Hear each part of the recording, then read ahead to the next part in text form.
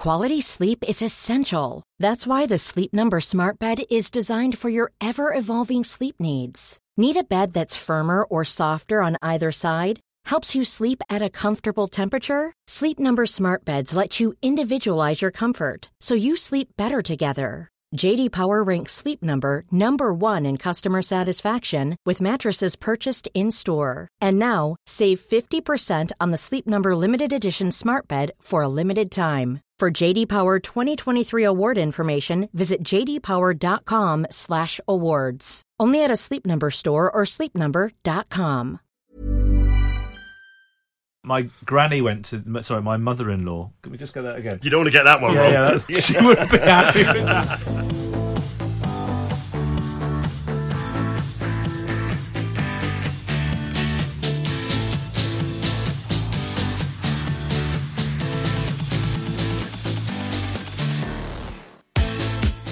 Hello and welcome back after what was really quite an epic weekend of European rugby.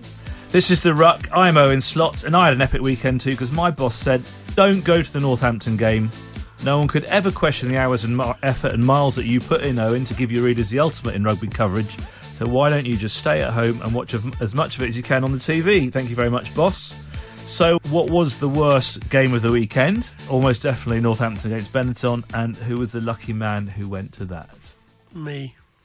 I got sent to Northampton, and it was dreadful. And actually, thankfully, Chris Boyd acknowledged as much afterwards by apologising to everyone who was there. But I thought your report was very good, Alex. Oh, thank you. Well, he called the game dreadful, awful, horrible. I thought that was a bit hard on your report, to be fair. So that's Alex Lowe, who's shrugging off the absolutely awful day he had yesterday. Stuart Barnes, who says Alex wrote a decent match report, and Lawrence, who's not so sure about it. Lawrence, you watched pretty much everything as well. I was in the comforts of the BT Sports studio, very warm, and across most of all the rugby on Saturday and Sunday. I thought it was a really highly entertaining weekend for round 5. First time that 5 teams have actually qualified for the quarter-final knockout stages after 5 rounds. That's quite interesting. Reasonable balance of representation as well. Mm-hmm. And still so much more to play for across round 6 next weekend. It's a strange feeling to the competition this year because of the World Cup.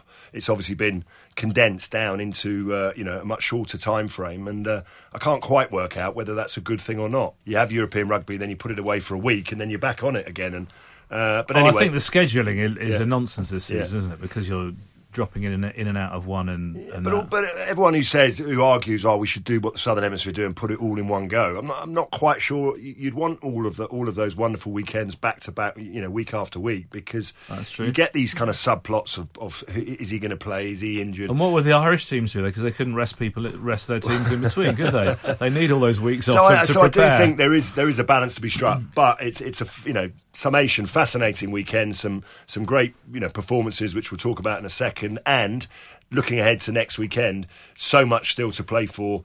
Three more teams that we've got to work out who is going to qualify for the knockout stages, where are they all going to finish. So very exciting all round. Barnsley, Philosopher King, have you been watching rugby or studying Wittgenstein's take on the breakdown laws this weekend? Wittgenstein. I have seen 10 games. I got to say, half time in the Northampton game, I paused and I said to my wife, let's go to a country pub and consider the German philosopher, and I'll come back to the second half. And geez, it was a painful when you've got that capacity. Surely you stayed in the pub.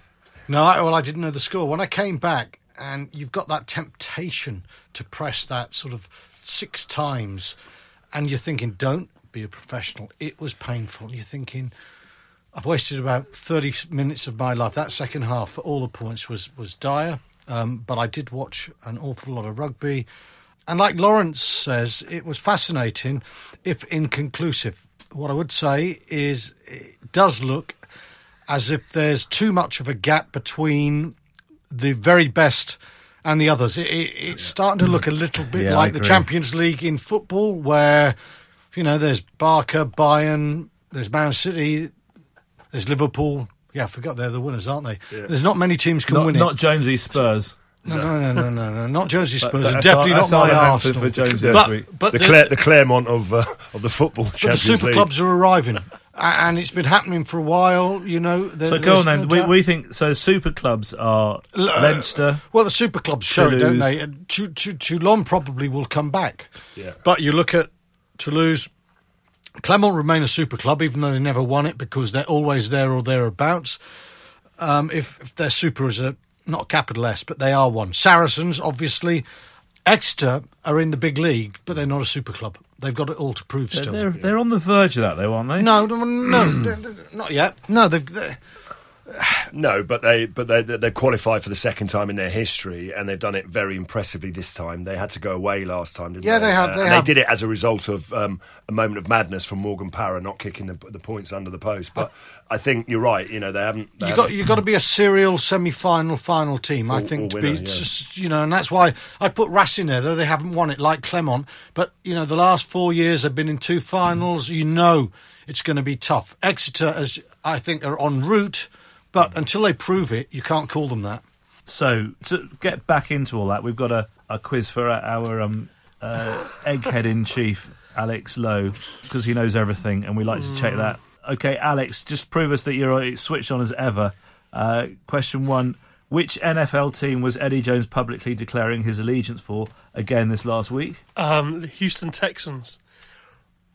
And did that help them much? No, they got spanked. Not at all. They got absolutely destroyed yesterday. Are you an NFL guy as well? Of course. Well, I'm a late night or midnight old candle burner, so you have to be. I mean, you have to have not really enjoy any sleep to be an NFL fan. Yeah. There was so I went to Northampton yesterday, but the only sports match I was looking forward to yesterday was the Chiefs against the Texans. I've grown up loosely, well, not loosely, a Chiefs supporter because of family connections or whatever.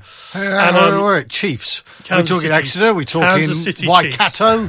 Who are we talking about? Well, you must have been concerned after the first 5 minutes where they went first quarter, 14-0 they down. were 24-0 down. By half-time, they were 28-24 up and scored 41 points before the Texans got back on board. And as I was watching it and enjoying it, I was thinking of Eddie with his Houston Texans cap on, which he tried to use during the World Cup to keep himself anonymous, and wondering whether he was tuned in. Do we think that Eddie has secretly added the Texans to the list of clubs that he is working as a I think he'd hope he hasn't. for? He'd hope he hasn't. I hope he hasn't for his sake, because the way they play... It's not going well, is it? Well, that sounds like, we use that phrase, basketball rugby, when cynics want to have a pop at Super Rugby. It was this basketball NFL. Actually, it was like that, yeah. Basketball NFL. It was like that, yeah. There was, certainly for the Chiefs, scored 7 drives in a row. In fairness, though, they had a few weeks rest because they were so emphatically good to keep the Chiefs, so they looked a bit rusty, a bit like the old playoff system. When you've had a rest, it's to rest is to rust. Lawrence, you need a rest. You watch every game of rugby at the weekend, and then you tune into the NFL. It's an excuse for a glass of wine. Yeah, well, quite right too. Eddie has been there, though. I think that's why he's got his cap. I think he spent a few days with the Texans. Oh, he must have made some money from that. Are the Packers doing all right? Can I just ask? Yes, the Packers won. They won as well, night, didn't they, against Seattle, which was a big win. If they make the playoffs, I get into NFL then, and I'm a Packer man. You get the cheese out with I'm a cheesehead, yeah, definitely. I'm a cheesehead, a whitehead, you call it whatever. I tell you, it's some service we provide on this podcast, isn't it? Bit of Anyway. rugby, bit of NFL. Alex, next question. As we all know, Barnes, you know this as well as anyone, Stormzy has a #1 single and album at the moment. Which England player has been mentioned in a Stormzy rap? What? And it's not you or you. That's not Barnes or Delalio. I do know. It's old though. You see, it's not. It's not in the current on his new album. Yeah, or know that. Is that the one heavy? Is that heavy? Chris Robshaw was name checked in a Stormzy track after the 2015 World Cup. Is that Heavy, the head that wears the crown? That was the way Not Chris that captained one. England. Yeah. No. I can't imagine it was some sort of compliment that he was given. No, actually, no. It was. I can't remember. It was something along the lines of. Wasn't it something to do with his when a guy highlights and his Barnet under pressure? When a guy's been knocked down, he's going to get a comeback stronger or something. Oh, good for him. Something along those lines. Probably a bit more eloquent than that. Yeah. It wasn't probably rhymed as well. It wasn't a take on decision making 5 metres out. No, it wasn't. It wasn't that famous rap song. Do I go for the corner or 3 points? Should I stay or should I go now? Yeah. Should I kick or? I was wondering that in my commentary position. Trust me. Should I kick or should I throw? As Joe Strummer said. Anyway, well done, Alex. Whose was the better pass? Val Rapava Ruskin through the legs, or Teddy Aribaran's long backhanded flick to set up the Teddy Thomas try? I thought Teddy Aribaran's one was sensational. One-handed. I mean, obviously he got him. He didn't need to, but I wonder whether you get. I mean, Bargetta, you get more distance. Yes, doing it like that. Well, so I think now everyone, it looked flash, when the referee calls penalty advantage, whenever no one should kick the ball away. You should all try a one-handed 23-metre reverse pass, and then if that doesn't work, you get your penalty back. If you kick it, you definitely don't. There was another one in Japan I saw on social media this weekend. What, one of those passes? This was a through the legs pass from Matsushima, the Japan fullback, which was pretty special too, because it was not just a flick; it was like a proper through, almost like a snap on. In the NFL, it was a long distance through the legs pass. Mark Evans' Global Rapid Rugby would be giving extra points for that, wouldn't they? I tell you, Reece Zamet's had a couple of moments in the last few weeks not just running around people or through people, but actually his offloading and his handling has been quite sensational. Yeah, that I've got to say, people get carried. They score a try, and you're thinking Lawrence or myself could just about have got in there. Slight exaggeration, but. Well, if you're halfway quick, you're going to score some of the tries. But that run-in line, the way he just pulled the man out of position and gave the pass to Hines was exceptional. Can I just go back to Teddy Aribarin? Don't jump on the bandwagon. I've loved that man for well over 2 years now, and everyone's saying, isn't he great? Yeah. And when I heard your commentator saying the reason he's not in the French squad is because he's wild, I loved him even more. Yeah, exactly. Well, I think the comment was the Teddy boys in tandem. Fantastic. Teddy to Teddy. The French are building. I mean, with Dupont and Aribarin, I mean, that's... Well, you've written that this week, Barnesy. What? About the French are building. Yeah, well... I think their squad made that pretty... Think about their squad. There's so much youth in there. It's going to take 2 years. They might need to just, even though he's jettisoned everyone who's actually won anything, which is not much, but they've won something. He might need to go back and pick one or two players just to give them a little bit more of a guidance, because I'm not sure they've got that you can just do that and win anything. It's all right saying 4 years' time is great, but if you get to 4 years and you haven't won anything, you're going to struggle. But we might be proved wrong. I like the squad, but I suspect it's possibly going to be a year early. This is a team with youth, the courage of youth, that could go and beat England, but could go and blow a game they should win. But seen it that way. I think there's no doubt at all. Galtier, everything is about the World Cup, and I've lost my rag with this 4-year plan. You don't need it. But France, South Africa proved that, didn't they? But France, 16-month plan. Yeah, France have definitely gone for a young building side, and what Lawrence says, they might have to get some sticking plaster to make it work. And the other thing I'd say for the World Cup is, like his team, they had their horrible moments against Scotland away and at Wembley against Wales. You did about Lawrence's team. Yeah. It's just that you pointed, and it's a podcast and people can't see you doing that. You learn from it, don't you? Yeah. Well, everyone remembers that Lawrence was involved in that Welsh game. But you learn from it, and I think it helped him win a World Cup. Lawrence, welcome to bring that up. Yeah, well, one defeat. I mean, every now and again. Everyone needs one. Every season, once a season, we can mention never that. Lost a game of rugby ever in their life, but there we go. One defeat in the World Cup, lol. I'd take it, mate. I'd take that as well. But they're building, and let's not forget that the Wales won the Grand Slam the first year that Gatlin and Edwards took over.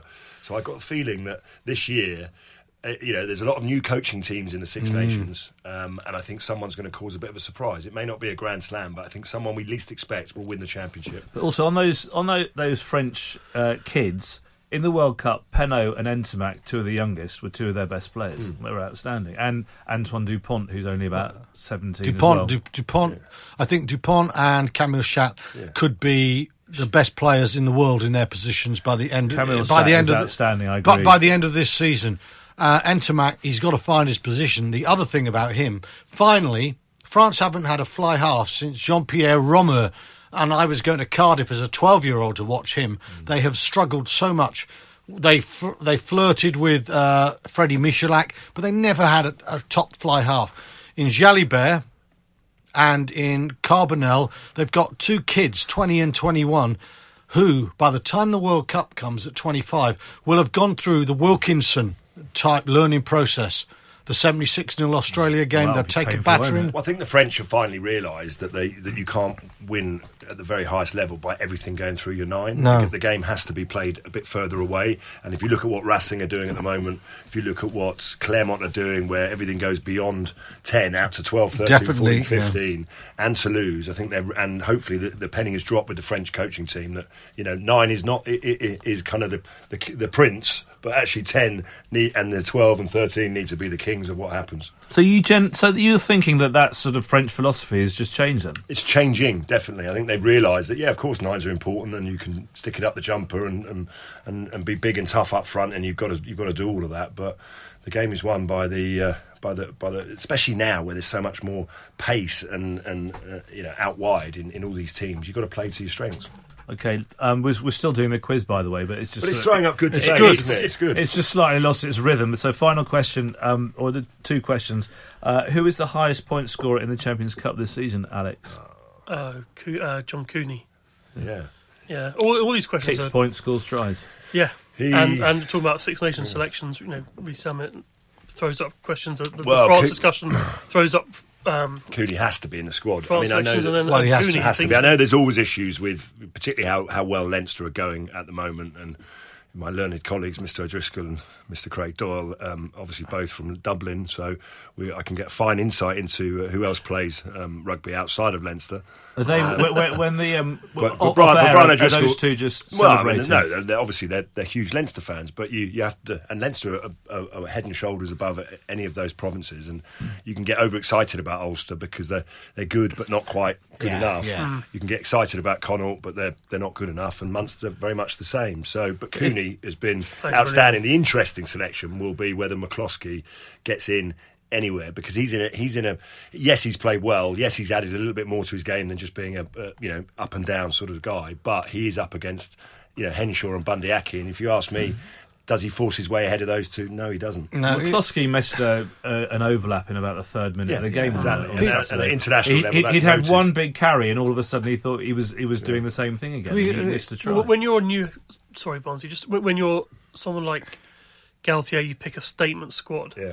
Andy Farrell is coming in. Does he make statement selections? Is it might he pick Cooney to start at 9, almost as a symbol of a new team? Well, I was going to say I was going to raise the question. Cooney's an automatic for the squad. Yeah. He has been the best player in Europe, and when we get to selection, and Jones talks about it, and sometimes we sneer at him when he says, look, you can't just look at club form, but you have to translate what you're playing with.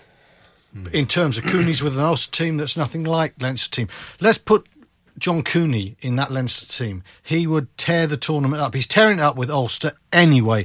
And I think the question would be, it wouldn't be a statement, it would be bordering on rugby insanity if Cooney doesn't start. There comes a stage when loyalty has to give way to form, and when you watch Conor Murray yesterday against Racing, Conor's been a great player, but he is nowhere near Cooney. He's so far away that if George Clooney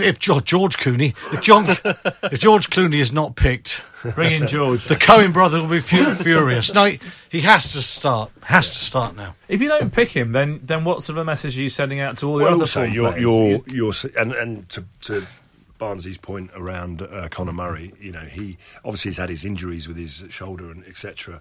Have we seen his best rugby? Well, all the great players get to a point in their career where they need to be challenged by their coach, and under Schmidt in a position quite rightly because his form was imperious, was never questioned. But the biggest statement you could make to him is, look, you're not good enough, and you need to prove to me that you are. If you want to stay in the team, you want to be a part of this Ireland squad, and there's nothing to suggest that he can't find that form again. Yeah. He does need a tight 5 and a back row that could help him do that a bit more than, say, Leinster's, because as good as Munster are, they're incomparable to what Leinster have. But I think you're right. I think it's fascinating. Some fascinating selections, to Alex's point, for Andy Farrell in that opening. His 9 and 10. Yeah. Where are they in the opening game, by the way? Scotland. Yeah, tough game. I mean, they've got it's not. Should he stick with Sexton, who he apparently is going to make his captain, who's 34 and hasn't played for a while, and yeah, he will. Carberry's injured, so he's almost got no choice. Yeah, well, I mean, so if you stick with Sexton, should you therefore stick with Murray as well? No, the gap's too great. The gap. If you were John Cooney and you didn't get picked now, you would think I can't play any better than I'm playing. No, and the other bloke is nowhere near it. There does come a time. There's a tipping point when one bloke has to play. Has Cooney received that phone call from Eddie Jones that Rees-Zammit got? I mean, if there's a position that England need filling, he could do the job. Incredible, yes. In every game, bar the one over the weekend against Clermont, in every game in the Champions Cup, he's actually done something that's either won them the game or stopped the other team from winning them the game, and that is exceptional. He scored against Clermont. It was pretty good. Still played brilliantly, there, but they just didn't quite win the game. But do you think Clermont are as strong as before? No. They're not as dominant at home. They're a changing team. Funnily enough, I mean, Paris is on his last legs, and there's a number of players there that are kind of. There's been a bit of a changing of the guard there. Really, they're trying to rebuild their team. Alexandra Fisher looks a very impressive player, and he came on in the second half and got his head over the ball and did very well for them. Big tick for Fabien Gaultier, putting him in the squad. A lot of people in France, a lot of my mates, French journalists said, not certain about that. He was superb. Yeah. Fetchers are still important in this game. Yeah. Well, so just on the European thing, we said there are super clubs and there's a bit of a gap going, but England might get 3. I think England will have 3 clubs go through, but it's an exciting weekend. Alex, only 2 capable of winning it, though, really, aren't they? I mean, as in Exeter will qualify. Will have qualified. Exeter will qualify in second or third. Do you think they're capable of winning it, Lawrence? Really? If they get home quarter final, they're going to be in a semi final, and that all depends on the draw, doesn't it? And I think they are capable of winning it. I think they are. Yeah. I mean, I would say Toulouse and Leinster would be my 2 favourites above Racing and Exeter. Yeah. But Saracens are fascinating because we know. Does anyone think that Saracens can't win? We all think Saracens can win. They're the champions. So what right have we got to say they can't win? Well, they're the champions, but they've won 3 of the last 4 European Cups. So with the same squad that they've still got, by the way, at the moment. So of course. That's a hashtag at the moment TBC. But Lawrence, that squad will be. First of all, they've got to beat Racing this weekend, which is a huge game. Yeah, but a lot of it is all down to selection, isn't it? What do they want to do? Well, I think they'll bung them all in. Exactly. Racing, So the question is, they're capable of winning. By the time they get to a quarter final, where they'll have to play away, they will have had a slimmed down squad. Well, it's fascinating, isn't it? Because the way it's looking at the moment, Leinster will have life tough in Treviso, against Benetton, but they're likely to qualify as top seeds because I think they'll win that. Exeter, I do believe at Sandy Park will win, so they're going to be second. And you've got this wonderful sort of outcome that could happen where Saracens could qualify in 7th place and end up going down to Sandy Park to play Exeter, the team that they've beaten in every Premiership final that they've played them. In the quarter-final of the Champions Cup. Who beat them in the Premiership only 3 weeks ago. Yeah, exactly. Well, yeah, exactly. But in terms of headlines and controversy, I mean, that's the sort friendly little game. Yeah, it'd be a lovely little game, won't it? a warm little occasion, like an afternoon Devon tea. You can see Harry Williams on the bench in the 50th minute. Well, they managed to have an altercation. They managed to have an altercation on the sidelines. Hopefully, this time the altercations will happen on the pitch. Yeah, Tony Rowe will close off a lane on the motorway to give them a welcome journey down to Exeter. My granny went to. Sorry, my mother-in-law. Can we just get that again? Your granny? You don't want to get that one wrong. Yeah, she wouldn't be happy with that. Whoa! Leave that in, actually. Yeah, okay. I'm in trouble now. My wonderful mother-in-law went to that Exeter Saracens game just after Christmas. She's just sitting 4 rows back from that big bus stop at the end. She thought it was absolutely wonderful. So we'll get her a ticket for that one as well. What do you think about this? Is an interesting one. I think of my granny. And you guys go to rugby grounds all over the country, excluding Europe, where Clermont clearly is a cathedral. The Ernest Wallon is an amazing place. What is the best atmosphere now in the in English rugby clubs? Because I know everyone default setting Kingsholm Gloucester, but actually I don't believe that. No, I think it's become Sandy Park actually, because for me there's a number of things that make up what makes a good ground. Obviously the fans are the most important thing. And you'd have to say that Exeter Chiefs fans are pretty amazing. The ground itself and the way it's set up, but also the rugby that's played and the players and what they bring to the party too. And in the days when Gloucester used to be Gloucester and they played the way they played, and they played it for 80 minutes, I would argue and agree with that. But I think now, for me, Sandy Park is become the place to go. Oh yeah, I think I'd agree. I was at Kingsholm.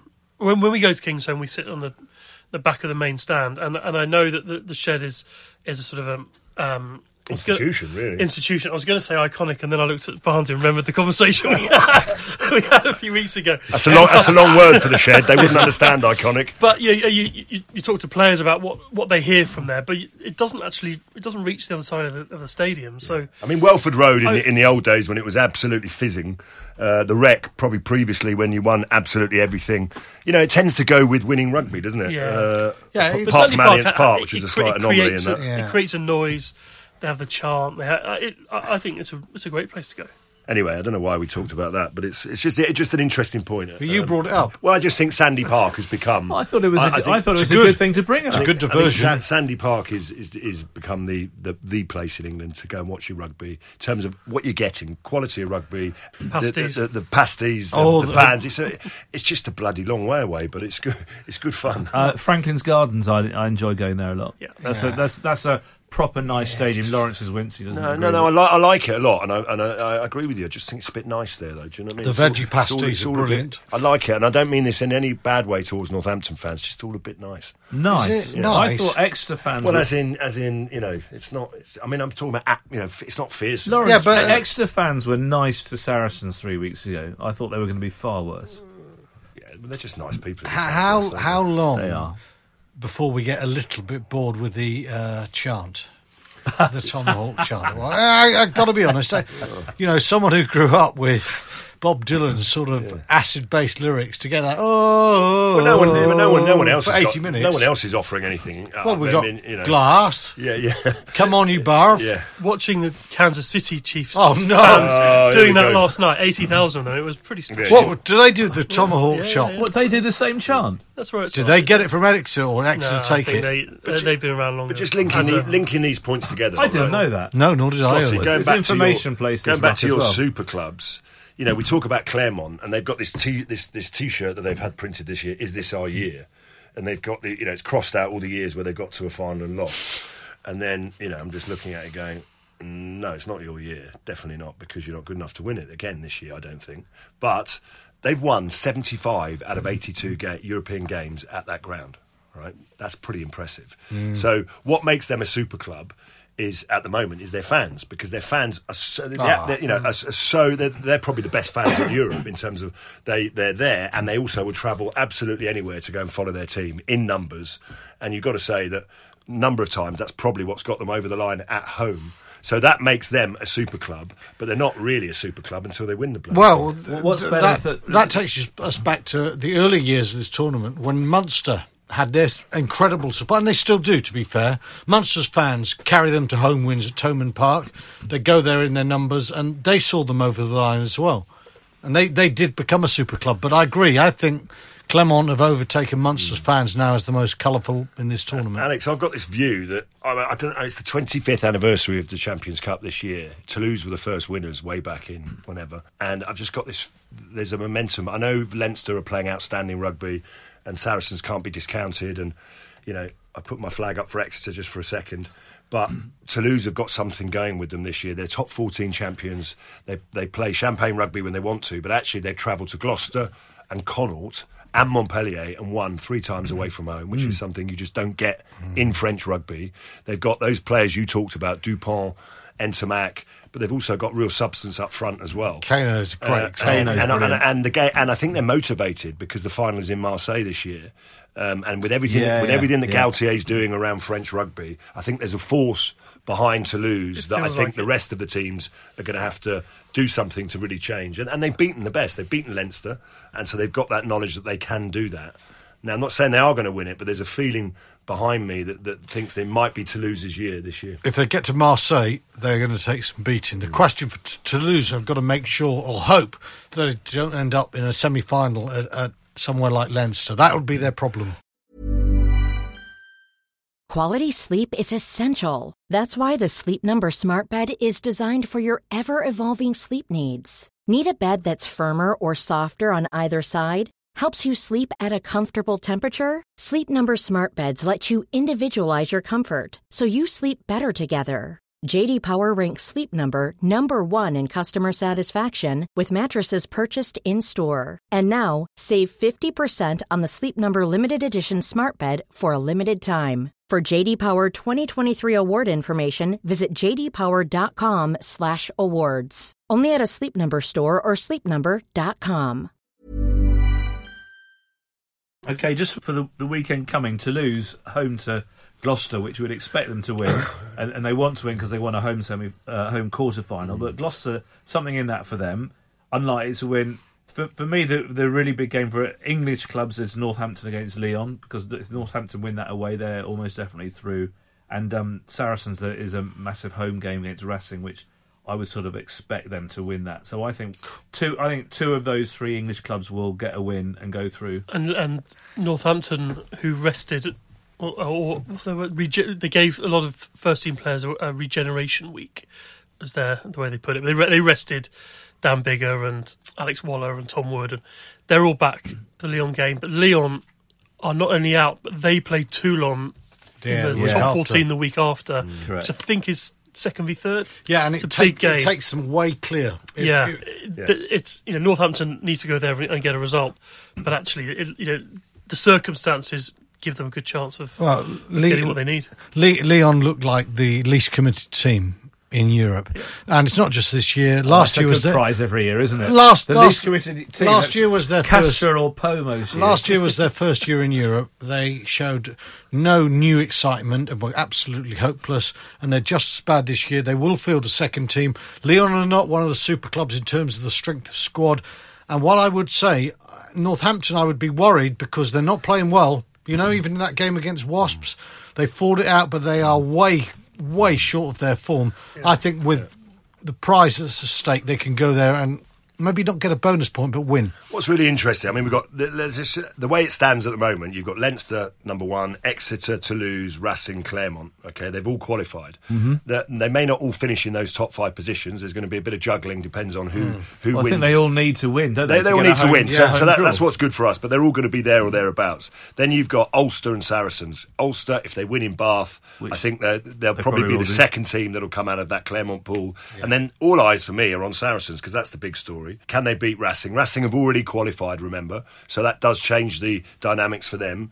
It will come down to selection, and as you guys seem to be very close to what's happening, so you understand what's going on there. So their selection will be pretty much full on. So I think they will qualify as the 7th place. So the big debate for all of us really is who out of Gloucester, Saints, and Glasgow potentially.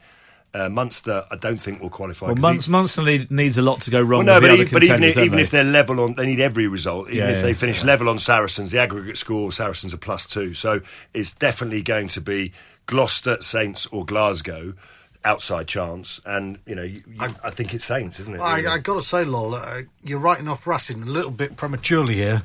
Like you, I think Saracens might be able to nullify them, but I think it's a tremendous game, and Racing, if they are European contenders, have to get out of this mindset of thinking we're through, so it's not quite as important as it is for Saracens, who have to win.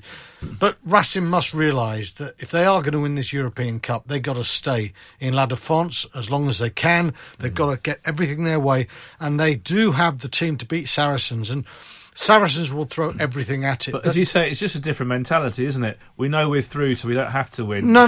But we're through, but we have to win. I think you saw it with Exeter. You saw it with Exeter at the weekend. As soon as they'd secured the 2 points, there was a drop, and Glasgow came right back at them, and it ended up being a draw. Well, I think also, Lawrence, they actually went out Exeter a little bit looser than normal because they thought, let's get those tries, let's get the points. But if Racing do click, and they have players, Russell, Vakatawa, Teddy Thomas, they have world-class players who could lacerate Saracens. and Saracens are under massive pressure because every time they play, be it a second team, a hybrid of first or second, or a first team, they have to get a result. And this is tough for them. At some stage, this pressure of every week being a game you've got to win.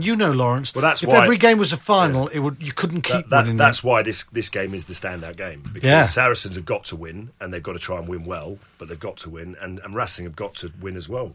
Whereas all the other ones, you say, Lyon, not really bothered. Gloucester, without Cipriani, I'm not sure they can. Yeah. Okay, all right. So we've talked for a splendid amount of time about Europe, and we haven't really even got onto England. Monday we're recording this. Next Monday, the England squad is announced for the Six Nations. Well, Alex is our expert on it, all things England. He's plugged into... Do you actually know who's in it already? Because you know everything. No, if I knew, it would be in the paper. But I'm working on it. Okay, well let's just go through a few positions then. Bolters are interesting, aren't they? A few positions. Who do we think should or will be playing? They're two very different things. Should or will be playing at scrum half? A flanker. I look at this, right? Alex Mitchell is potentially an outstanding player, but he's been injured all season. Yeah. I saw what you said about Harry Randall, but Breve and not really... Eddie Jones ain't going to look at 52-3 against Breve and say, blimey, that's a compelling case. No, but Eddie's... He has mentioned he's had an affection for... That's the wrong word completely. He's liked Randall for a while. He has, but... What's his job, Eddie, though? What's his job at the moment? Is it to... Because it was different with the World Cup. Completely right, Lawrence. It was different. You're absolutely on the point his job is to win the next game, right? And his job is to win the next one after that. And for me, his job is to win this year's Six Nations Championship and win it well. Yeah. You were World Cup finalists, all right? You had an amazing World Cup. You came back, you were disappointed. This team needs to kick on and win something, all right? So his job is not to pick Harry Randall and think that in 4 years' time he's going to be we've got to take the South African approach now, and we need to win something. And if he hasn't got a scrum half who can pass, why not get another flanker? We got so many ball carrying back rowers. We can do a Bergamasco and make it work. Are you actually being serious now, Barnsley? Well, I'll leave it. I thought you were being a bit kind of ironic there, but you're bashing on with it to the listeners to think you get another. But flanker what you're referring to is the suggestion that Ben Curry could be a scrum half. Is that what you're saying? Is it? Which is what Eddie Jones has suggested. Has he? I didn't even know he suggested that. There are so many. So who's your flanker who's going to play 9 then? Yeah, it might be Curry, it might be... I didn't know Eddie had said that, by the way. It might be Underhill. I think, at the moment, England's best game is being dynamic, 10 yards either side of the breakdown. Let's forget the scrum. That was a one-off against South Africa. They've got to fix it.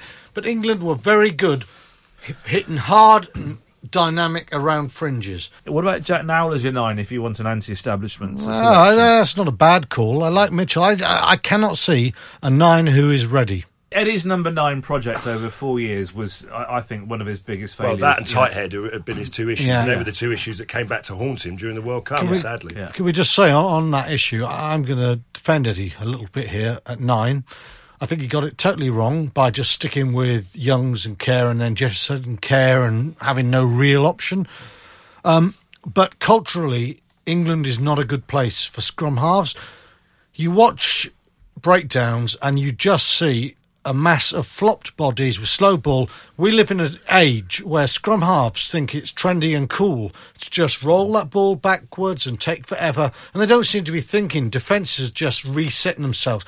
Scrum halves need to be fast. Now, Eddie Jones with Tanaka in 2015 knew what he wanted. He had a scrum half who was quick. England need a sort of Nagari type, the Japanese scrum half. But the culture of the English game is such, we have very few teams who see the breakdown as an opportunity to accelerate the game.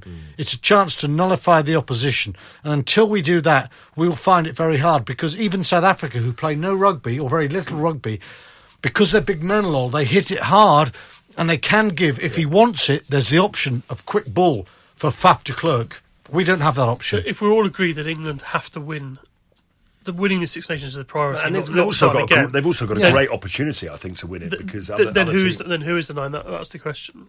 But you're saying Ben Youngs? Well, no, I definitely wouldn't go Ben Youngs. I'm being facetious, but now that I really didn't know Jones had said that, I can see the reason for doing that, because England, if they are not going to generate super quick ball, then you might as well have another forward, the 9th forward. The Bergamasco experiment, and maybe it works, carrying round and round again. The England need to win something, all right? And they need to win something this season, because you don't get to a World Cup final, you don't beat New Zealand and get to a World Cup final and then not be good enough to win something. So we've got another 2-year cycle with this squad.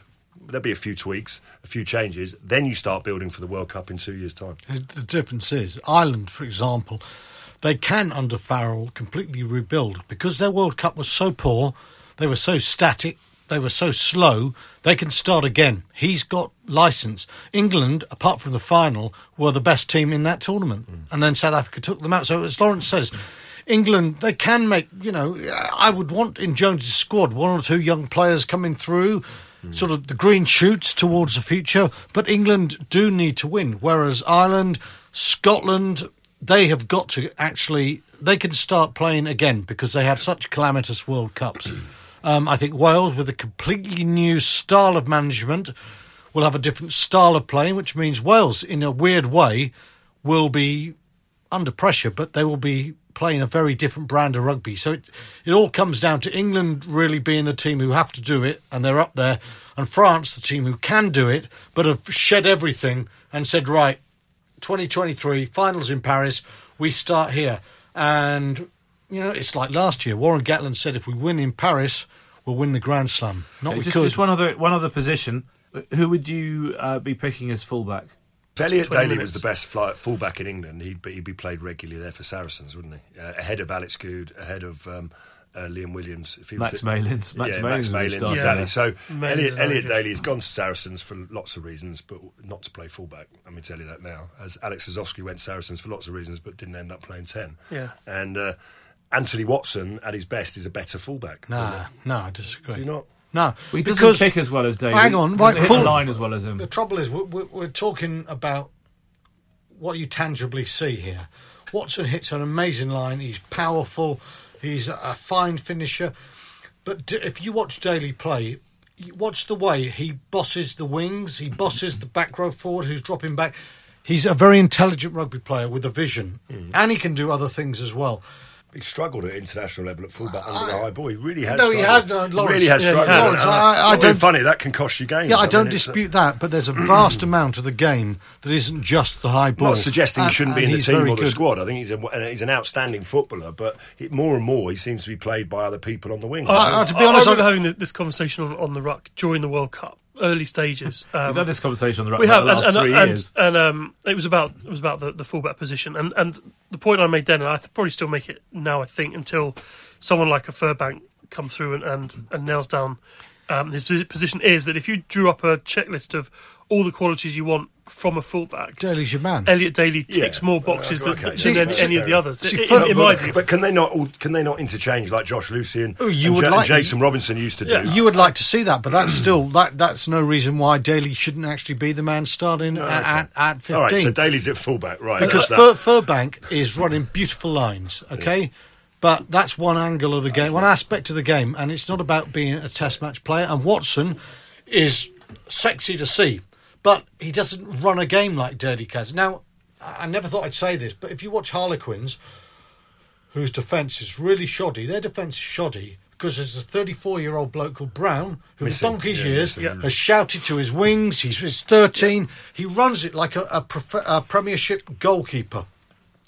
Talking all the time. And none of us, in journalism, we're guilty of not watching what they're saying, how they gesticulate. Harlequins are getting stuffed defensively because Mike Brown is not running the show. Don't care about Chisholm's running game. That's important. And Daly is very good. He's a bright player. God knows Jones has given him enough chances at full-back. And I think he sees the game well. And to me, it's not just about power and pace and incision. It's about vision and seeing. And I think Daly's the best there. I think the dimension that he gives England in attack as a playmaker and with his that boot and with that boot, for me, gets him the nod over Anthony Watson, who I'd have back on the wing because I think he's a great strike roller. The point is there's not a perfect candidate, which is why he's looking at George Furbank. I'm not saying he is either, because to your point, Lawrence, you're not going to pick George Furbank against France in 3 weeks' time. You might want him in your squad and work on him over the next 2 years if you think he's the future. But there's no ideal candidate. And some of those other selections, if we go to the front row, which is, Carl Sinclair obviously playing very Jamie George, Mako Vunipola, Joe Marler. Is Joe Marler going to carry on? Yes, it seems to be the indication. I mean, there has to be another tight head that comes into Harry Williams. He's got to elevate himself. Will Stewart playing well. Harry Williams. I mean, we're talking about France in Paris. We're talking about France in Paris. Does where scrummaging will be a big thing? Is Dan Cole given a reprieve and said no? That was just a one-off anomaly and it just happened. Surely, with Dan now, there are a few players. When Jones talked about the 30%, and it's dangerous to trust what Eddie says because as Alex said, he can change on the wind. But surely Dan Cole, and it's one of those selections, Lawrence, where you say, right, that was the end of the road. There are certain areas where you can say it's a new cycle. We have to begin again. Yeah, I agree. Yeah, I'm not trying to pick the team that Eddie's going to pick. I'm not. I mean, that's not our job. He's the England coach. He knows the team that he wants. I'm trying to pick the team that I would pick. And if I was there, I would pick Carl Sinclair with Harry Williams at tight. And you wouldn't have Dan Cole in the squad anymore. That's pointless. No, because I don't think he or his squad or the team that he's playing in are anywhere near playing well compared to where they used to be. This England team have moved forward, and the balance between how much is led by Eddie and how much is led by the team has shifted seismically from when Eddie first took over to where they are now. And I genuinely believe the players should be arriving at Penny Hill Park or Portugal or wherever they're going, saying, we want to win this, Six Nations. And I know they say that anyway, but really driving everything that tells you that they're the ones that are going to make the decisions. Do you think that are going to win that? That's the case? I've always thought of Eddie as a. I think it shifted. I think the balance of talk the leadership and the core group. I mean, the Itoje was outstanding. If it's shifted, it hasn't gone a long way. Eddie is still the king. He still has the keys to the kingdom, and the players are still quite daunted by him. I don't think that's changed. Anyway, listen, that's a good time to move on because we've been yabbering on for too long. Apparently, thanks, gents. Do we have a god and a goddess of the week? Don't we always have one? Well, we do. Barnsley, do you have one? Yeah, my drinking buddy Chris Boyd. Isn't it lovely for a director of rugby not to say, we didn't play very well, but hey, we got the 4 points. And I'm proud of the team because they came back. We got the job done, and it's not pretty, but sometimes you got to do that. What was his phrase? Hang on, let me open the paper now. No, that's my column there. And here's Alex. Saints hopes alive. I'm disgustingly dreadful. Any man who calls his team disgustingly dreadful is your my vote. Idea of a vote winning God He's of a the good week. Man. Lawrence? I think Wayne Barnes, really, for his ability to communicate with both sides in French and in English, and also for being the best referee, but the best referee in both languages too. Yeah. Patrick Mahomes, the Kansas City Chiefs quarterback. He's the God of the week. God of the week, yeah.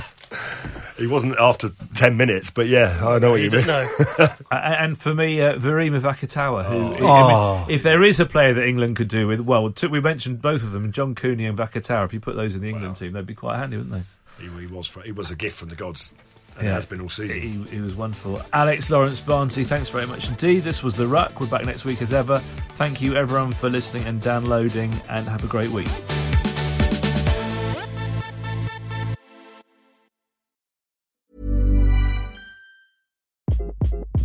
Hi, this is Craig Robinson from Ways to Win, and support for this podcast comes from Invesco QQQ, the official ETF of the NCAA. Invesco QQQ is proud to sponsor this episode, and even prouder to provide access to innovation for the last 25 years. Basketball has had innovations over the years, too. We're seeing the game played in new ways every day. Learn more at Invesco.com/QQQ. Let's rethink possibility. Invesco Distributors, Inc.